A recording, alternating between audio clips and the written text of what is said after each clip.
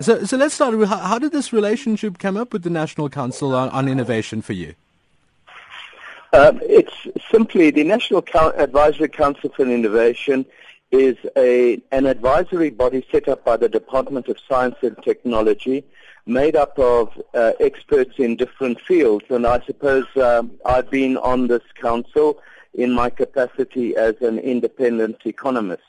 But there are people who specialize in agriculture, water, energy, who are heads of universities, who are heads of research foundations, and research councils as well. And our task is to provide advice to the Minister of Science and Technology. Well, one of the things that this report highlighted was that there was a need for a creation of greater labor-intensive manufacturing. How is the vision for that outlined in the future?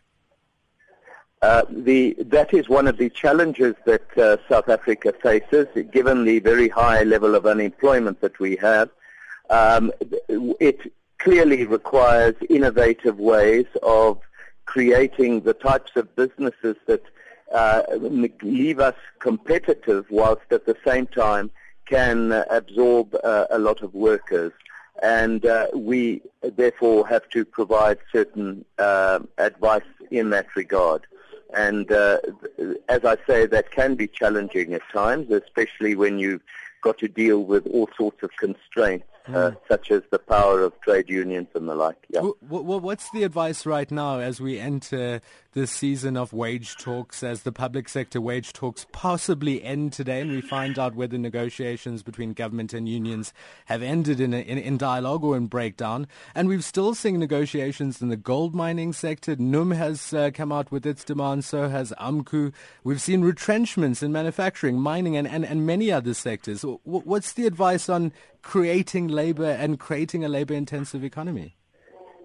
Well, the Advisory Council starts with the premise that we need to improve our educational and training outcomes in such a way as to render South African labor more productive.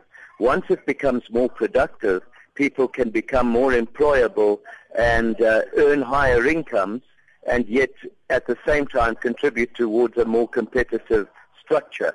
But there are significant challenges, and one of them that has been identified is that the government itself needs to coordinate and mobilize the resources not only of the Department of Science and Technology, but of many other departments, including trade and industry, if it wants to make success of improving the productivity of the country's workforce. Well, just on the point of education, each year we seem to be improving with our matric pass rate.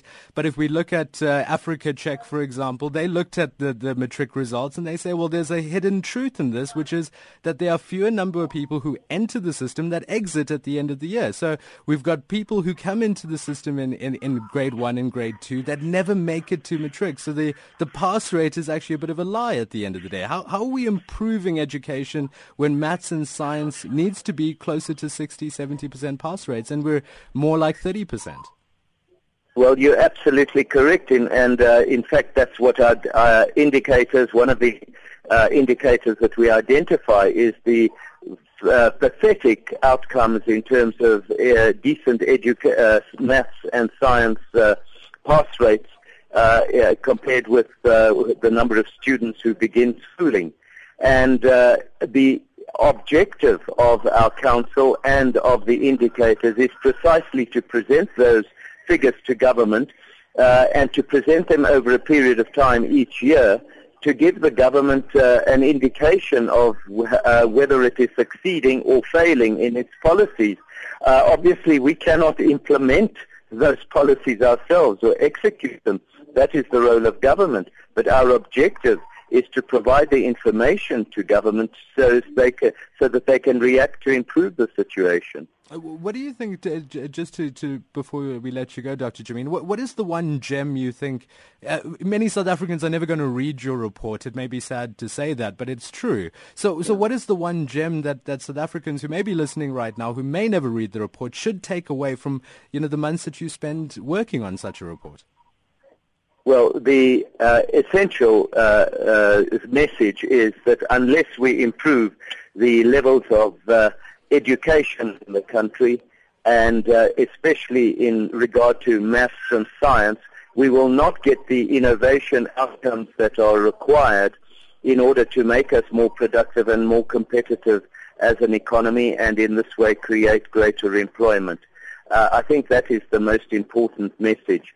It's also become quite clear that so long as we don't get this going, and it's a bit of a vicious circle, you get a decline in business confidence, which results in reduced investment, including investment in research and technology, and that jeopardizes attempts at improving the competitiveness of the South African economy.